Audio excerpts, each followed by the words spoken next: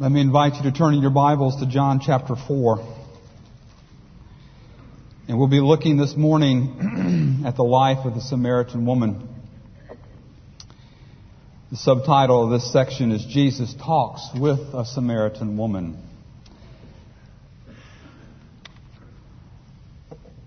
I have the privilege of talking to Jimmy about every other Tuesday. Jimmy is one of my dearest friends, and over the course of the last 30 years, we've talked a lot.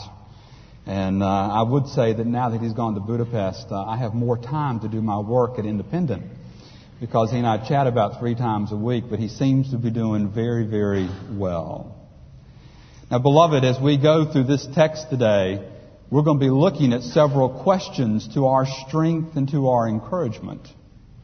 One of the questions that we'll take a look at this morning is, why did Jesus leave Judea? Secondly, we're going to ask the question, who is this Samaritan woman, and why did Jesus feel the necessity of going and ministering to her? And then third, we're going to ask the question of, why was she thirsty? Now, as we take a look at this whole issue of why she was thirsty, we're going to be asking ourselves the question of what were the idols in her life. She was a woman who was very, very thirsty spiritually.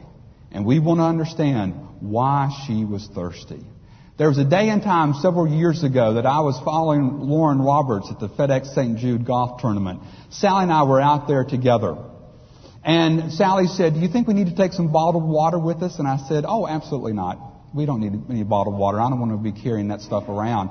And she said, "Do you have any money on you in case I get thirsty?" And I said, "Oh, absolutely not. There'll be a mini bank out there. I'm sure that if I need to get $1 or $2 from the mini bank, that we can do that." And so we proceeded on, and we followed Lauren Roberts for his round of 18, and there was no bottled water that I could find, and there was no mini bank of which I could go and draw money from.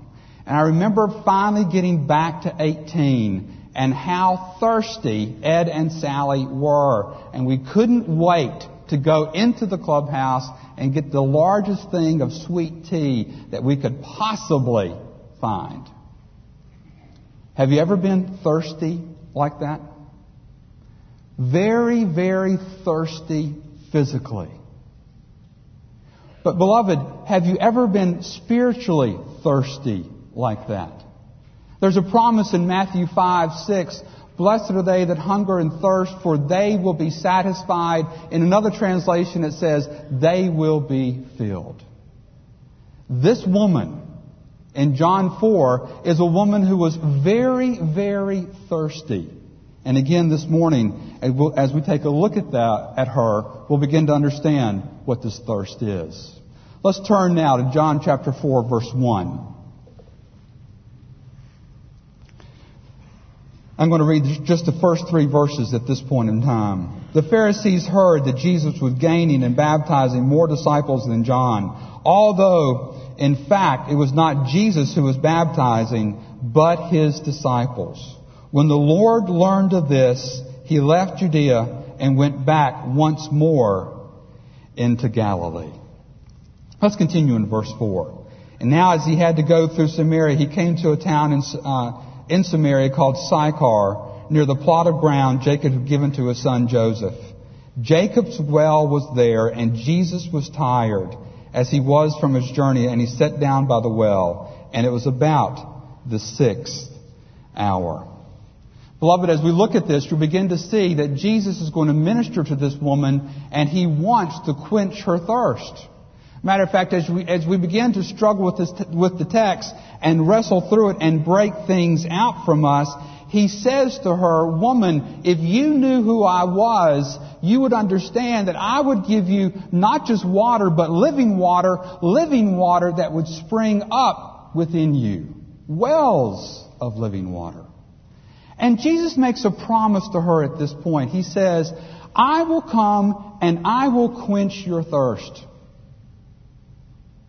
Now, beloved, there's a real distinct point here that I want to make that John Piper makes in light of this text.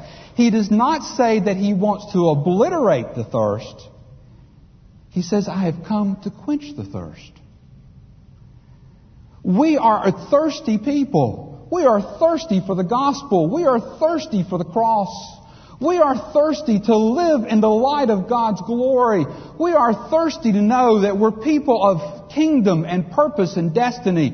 We are thirsty to know that we have been forgiven of our sins and that we are right with God. Jesus did not come to obliterate, but He did come to quench. If He had come to obliterate, we would come to Jesus one time and one time only. We would receive the water of life that He has for us, and then we would never have to return to Him again. He did not come to obliterate. He came to quench. For as He comes to quench, folks, we have the privilege day after day, week after week, month after month, year after year, to continue to come to Jesus in relationship with Him, having that thirst quenched, because we have recognized the grace that He has given to us. Let me stop for a moment. Are you a thirsty people? Do you hunger and thirst for righteousness, knowing that you will be filled? Are you a thirsty person, and do you come to Jesus daily to receive from Him the water of life that He has for you? Are you a thirsty people, and you have understood that indeed His hand of grace is upon you, and that we have the opportunity as His men and women to draw from Him daily, knowing that as we draw in the light of grace, we will be satisfied, we will be filled. That's one of the lessons of John 4. That's one of the lessons of the Samaritan woman. And beloved, that's one of the lessons that we need to wrestle with today. Now go back to verse 1, if you would, just for a moment. I want you to see in verse 1, let me read these 3 verses for you again. The Pharisees heard that Jesus was gaining and baptizing more disciples than John, although in fact it was not Jesus who baptized, but His disciples. And when the Lord heard this, He left Judea and went back once more to Galilee. Now, He's leaving at this point in time because crowds were leaving because of the baptism. Jewish leadership was saying, they were trying to downgrade the ministry of John. So Jesus departed out of necessity, for He did not want to create a competitive scene between Himself and John. And then notice in verse 4. Now He had to go through Samaria. So He came to a town in Samaria called Sychar, near the plot of ground Jacob had given to his son Joseph. Jacob's well was there, and Jesus was tired as from His journey, and He sat down by the well. It was about the 6th hour. I want you to see this very first phrase, He had to go. In the New King James Version, this translation would read, but He needed to go through Samaria. If you break out the Greek word at this point, it means this. There was, by necessity, compulsion, destiny. Jesus had to leave where He was, and He had to go to Samaria. There was in the course of His life a divine call to go to a specific place and to minister to a certain woman who needed to hear from Him.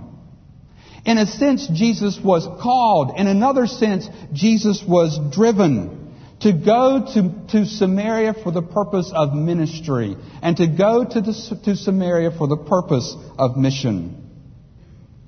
There was in the life of Jesus, how shall I say it, the consciousness of fulfilling the divine plan. Turn over in your page to John 4:34, and we read this. There's a discussion concerning food, and Jesus says this, my food, says Jesus, is to do the will of Him who sent me and to finish His work. Beloved, what does food do in your life and in my life? It imparts satisfaction. Food is that thing in which our body delights in. It is that thing in which our body, in some sense, takes joy. What was Jesus' food? His food was to do the will of the Father. His food was to do the work of the Father. His soul delighted in the very thing that God delighted in. I wonder, can you say that this morning? Can Ed say that this morning? That my food is to do the will of Him who sent me, and that my food is to finish His work. Valentine's Eve, Sally and I drove to Oxford to go to City Grocery with some friends from Memphis and some friends from Jackson, Mississippi. And it was a great and glorious evening of fun and fellowship and tremendous food. And we got back in the car and we're driving back into Memphis and we're talking about how fun and how great that evening was. I wonder, has the will of God for you ever been a dining experience? Has the will of God for you ever been a dining experience where you have entered into His will and His work, and you have known that you are a soldier that He is using in the light of His kingdom, and it has been something that you have delighted in? Remember the phrase John Piper says, God is most glorified in us when we are most satisfied in Him. Beloved, isn't it true that more often than not we're most satisfied in light of our dining experiences, in light of our worldly experiences, and not in light of the will of God? God is most glorified in us when we are most satisfied in Him. Jesus was satisfied to do the will and the work of the Father, even to the point in John 4:34, He says, my food is to do the will of Him who sent me. My food is to finish His work. What is the will that ought to concern you today? It is God's will. What is the work that ought to concern you today? It is God's work. And what is that work that ought to concern us today? It is leading people to the living water. It's leading people to the Lord Jesus. It's helping people to find that Jesus will not obliterate their thirst, but He will quench their thirst. It's bringing people to the Lord Jesus. It's seeking and saving the lost. It is bringing people into worship. It is bringing people into an environment of evangelism, into an environment of discipleship. This is the food, beloved, that ought to satisfy us the most. Do you understand the esteem that the Son had for the Father's work? And do you understand the devotion that the Son had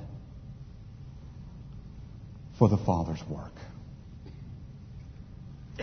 You see, in these first couple of verses, it says this, that He had to depart for certain reasons, and He had to go to Samaria for the sake of ministry to this woman. And it was a divine compulsion that caused Him to do that very thing. Now let's continue through the text if we could. Notice verse 7. When the Samaritan woman came to draw water, Jesus said to her, will you give me a drink? And His disciples had gone into town to buy food. The Samaritan woman said to Him, you are a Jew and I am a Samaritan woman.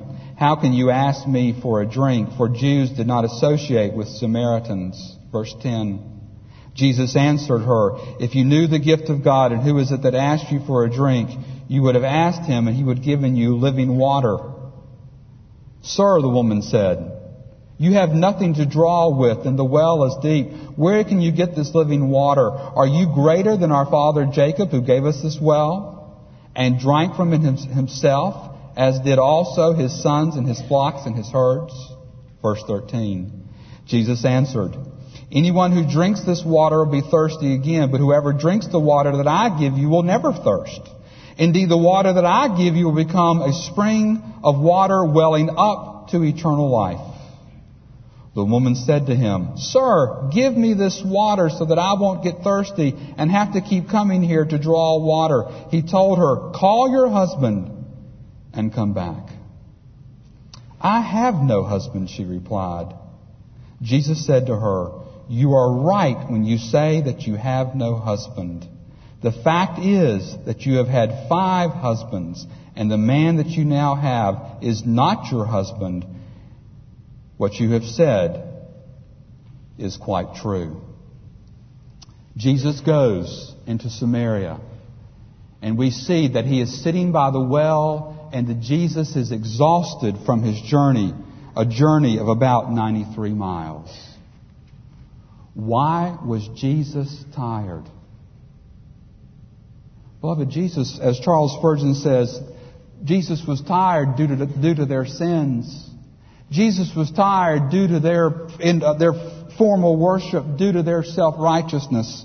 Jesus was tired in light of their unbelief. Jesus was tired because of their resistance to his ministry.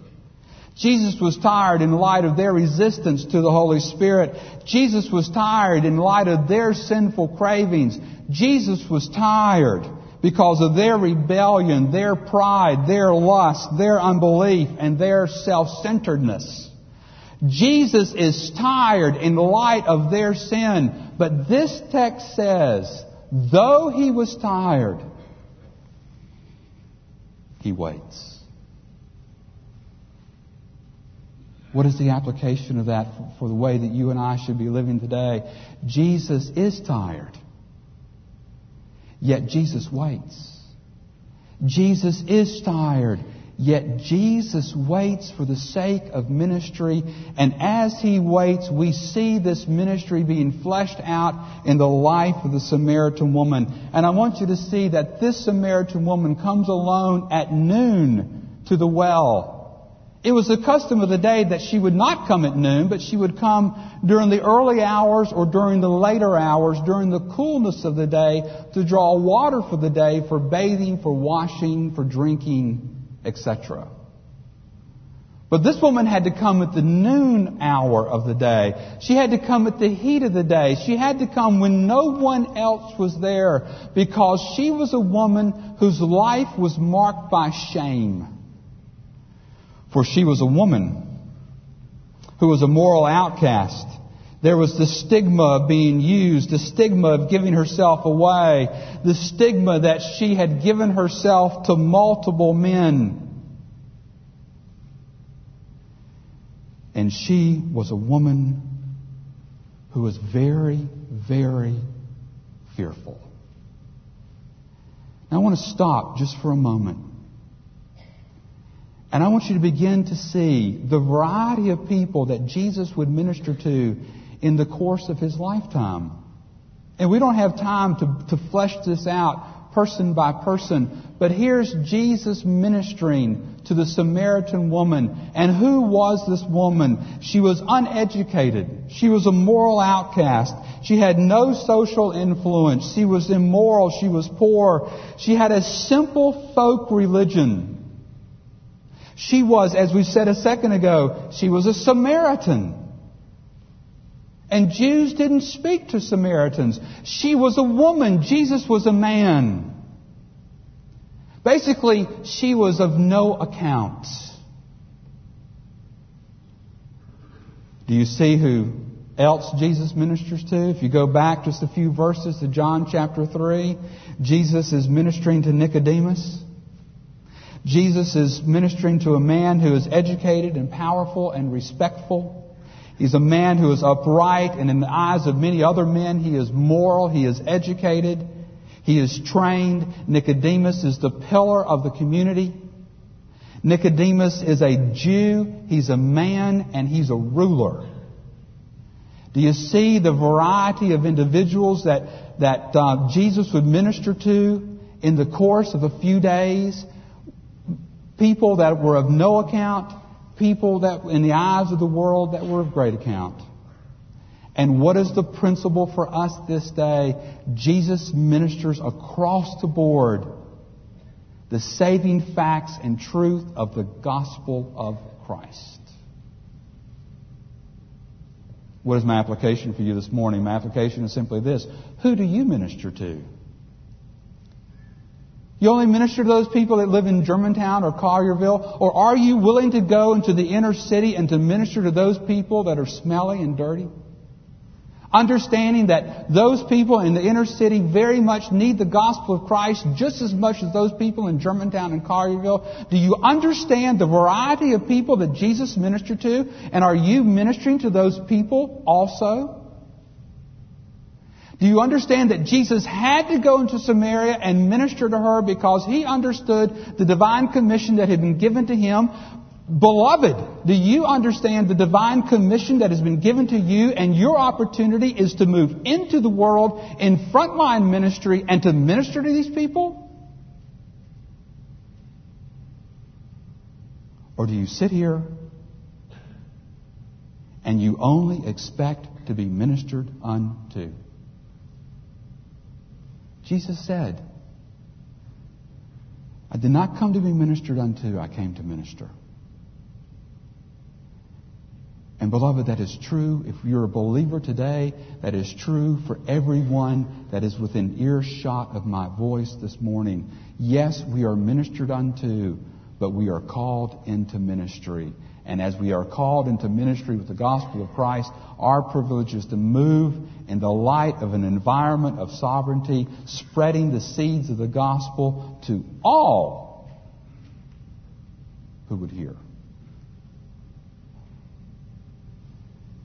You see, Jesus, over the course of His ministry, ministered to many. And as He is sitting by the well, and the Samaritan woman comes to Him, and the Samaritan woman speaks to Him in verse 7 and 8 and 9, and Jesus speaks to her in 10. What does Jesus do for her? He gives His time.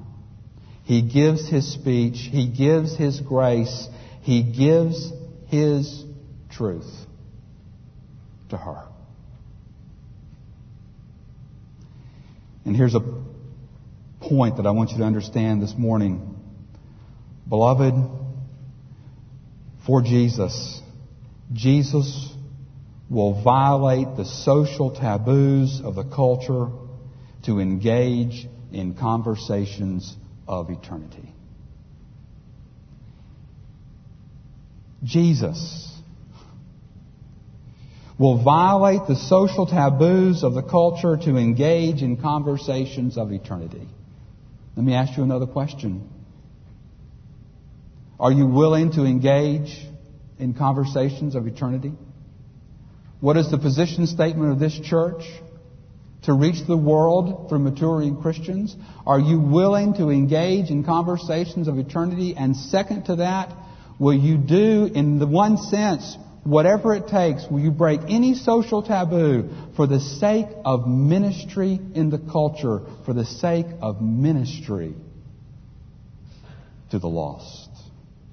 Stanley Jones says this: religion is man's search for God. The gospel is man's search for man. There are many religions, but there is only one gospel. The gospel is God's search for man. Notice in verse 10, Jesus answered her, if you knew the gift of God and who is it that asked you for a drink, you would have asked Him and He would give you living water.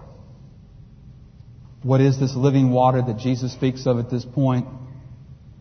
Again, John Piper says this: it's the soul-satisfying grace of God.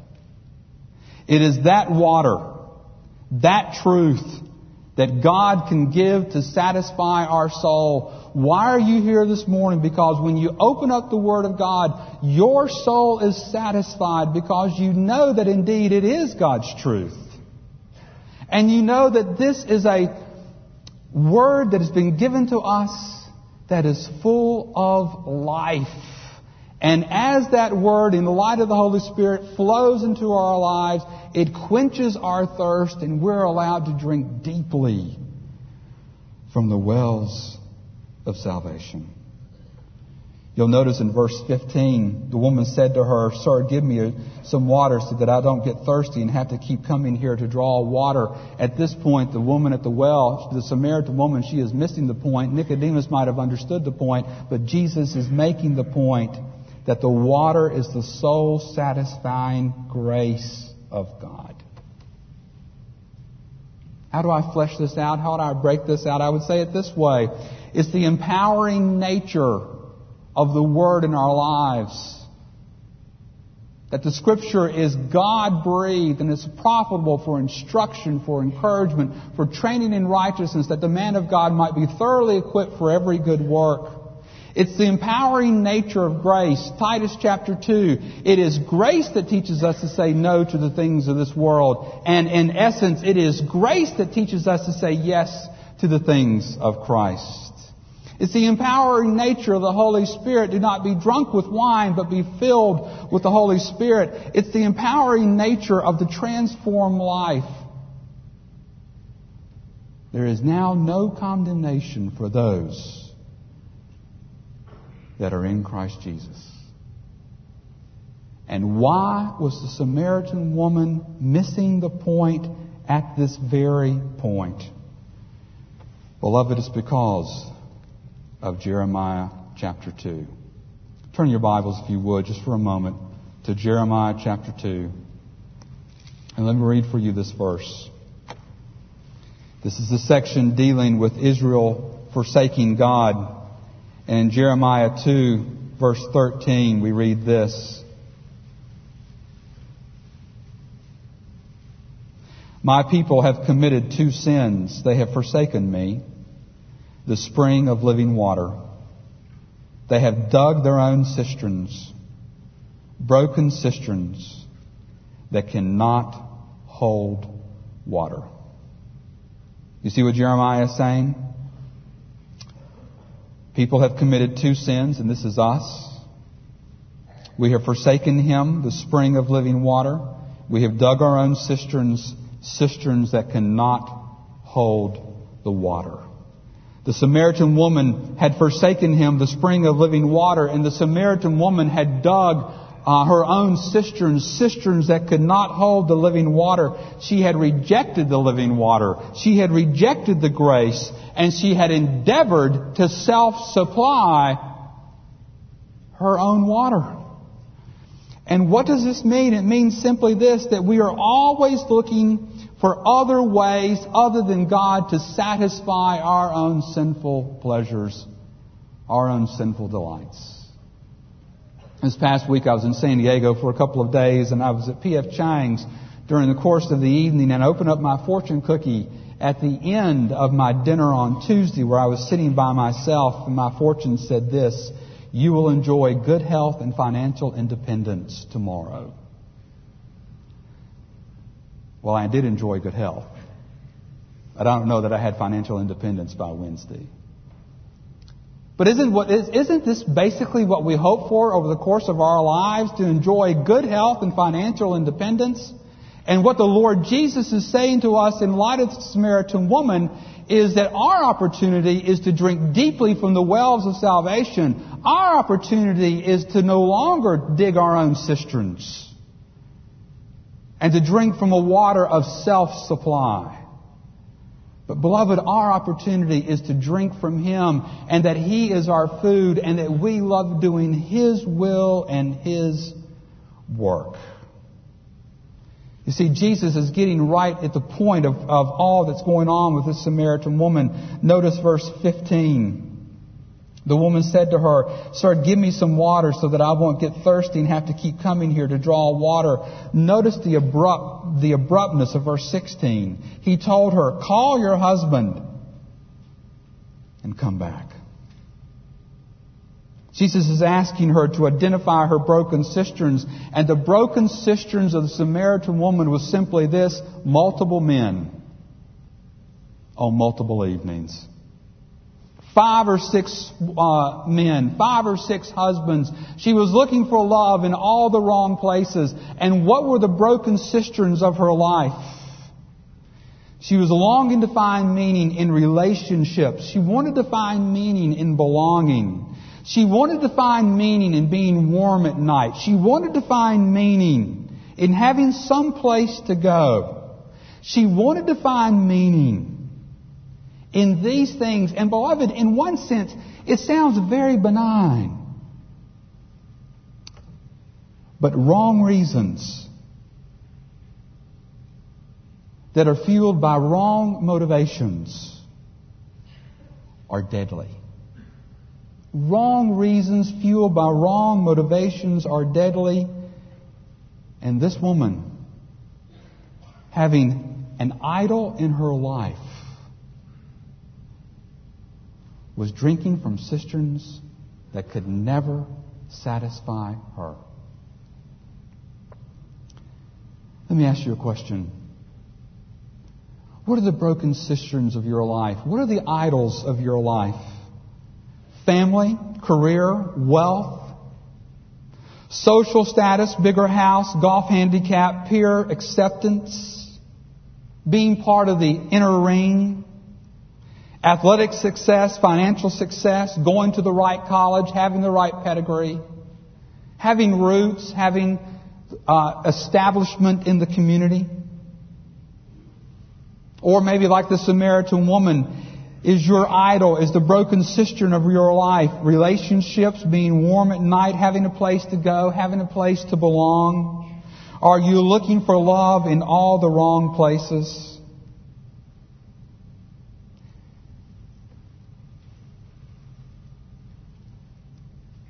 These are broken cisterns that will never hold water. And when we try to drink of the water of these cisterns, this water will never satisfy. And Matthew 5:6 will not become true in your own life. Blessed are those who hunger and thirst for righteousness, for they will be filled. So now I come to the application of our talk this morning. What are the idols of your life? John Calvin, a great reformer of obviously the Reformation, said this: "Our hearts are idol factories. Your heart is cranking out more idols than you can possibly keep up with in light of prayer, confession, and repentance." Your heart is an idol factory. What is an idol? Tim Keller says this: anything to which we give attention, allegiance, affection, and or adoration, which appropriately belongs to God alone. Anything that gives attention, allegiance, affection, and or adoration, which appropriately belongs to God alone. The purpose of an idol is to give you meaning, fulfillment, protection, control, and significance. Your heart, my heart, is an idol factory. How do we identify the idols of our lives? Let me give you some of the ways to identify the idols of your life. Get in your car by yourself. Cut your radio off. Where your mind goes to, that's an idol. There's some other questions that you may want to ask. What are your fears? Your fears are your idols. What makes you angry? The source of your anger is your idol. Where does your mind go when you're in solitude? What does suffering and pain reveal to you about your real gods, your idols?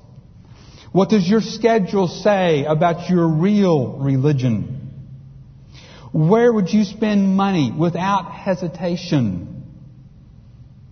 Or finish this sentence. You're nobody till somebody blank. You're nobody till somebody loves you. You're nobody till somebody admires you. You're nobody till somebody worships you. You're nobody till somebody looks up to you. Or another one, I will love and serve God if blank. He comes through for me. He provides for me. He sustains me. Whatever it is. Beloved, your heart and Ed's heart is an idol factory.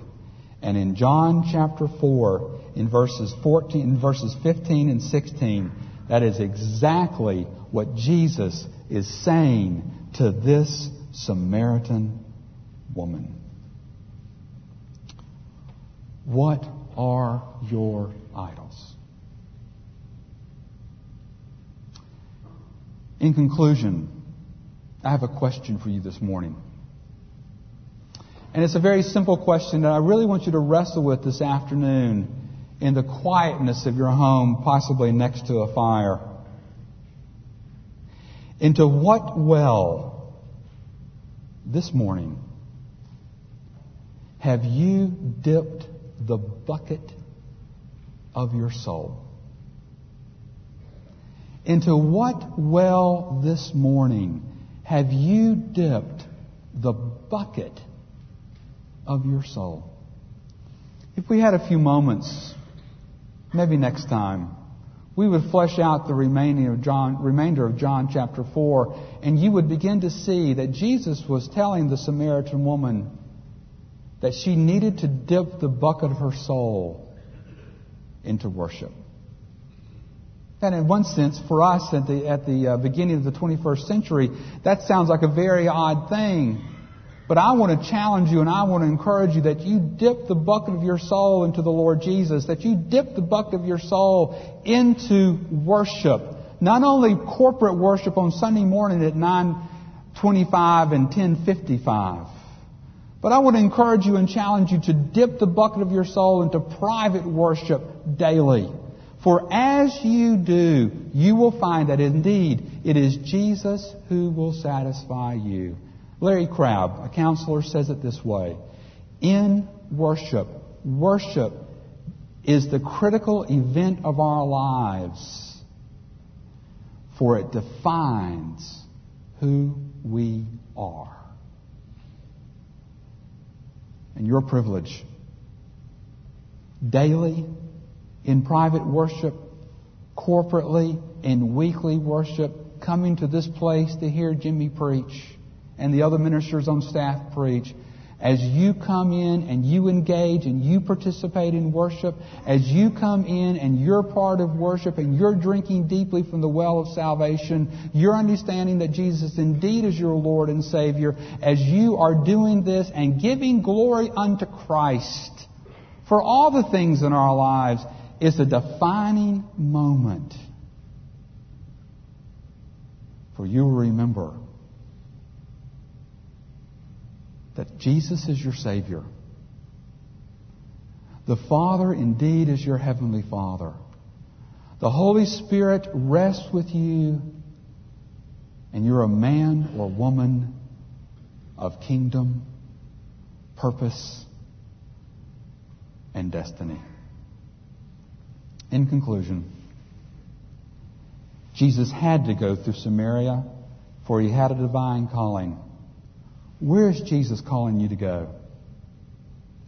Jesus was weary due to the sins of the people that He was ministering to, yet He still ministered to them.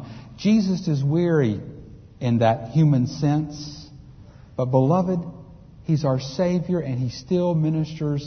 And though you are weary, are you ministering to a lost and dying world? Jesus had multiple conversations with multiple types of individuals. The gospel is for everyone. To whom are you ministering the gospel of Christ? And then last, what are your idols? And are we, as God's people, bending our knee? Bending our knee and saying no to these broken cisterns and yes, only to Christ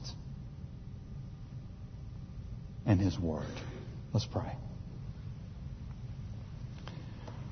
Our gracious Heavenly Father, we come to You and we acknowledge and confess that there are things in our lives that give us meaning, fulfillment, protection, and control and significance other than Christ. Father, there are things in our lives to which we give attention and allegiance and affection and adoration other than You. And Lord, when we do, in essence, we're looking for love in all the wrong places. Father, forgive us of our sins and let us look to Christ. Lord Jesus, forgive us of our sins and our idol making, and let us look only to Christ, the author and the perfecter of so great a salvation. Father, we confess to You our broken cisterns, and we thank You that as Your people we come to a well that we can drink from, and we will drink from that well for all eternity. And that water in and of itself will spring up in our lives unto eternal life. Thank You for so great a salvation. Thank You for so sufficient a salvation. Thank You for so comprehensive a salvation. In Your Son's name we pray. Amen.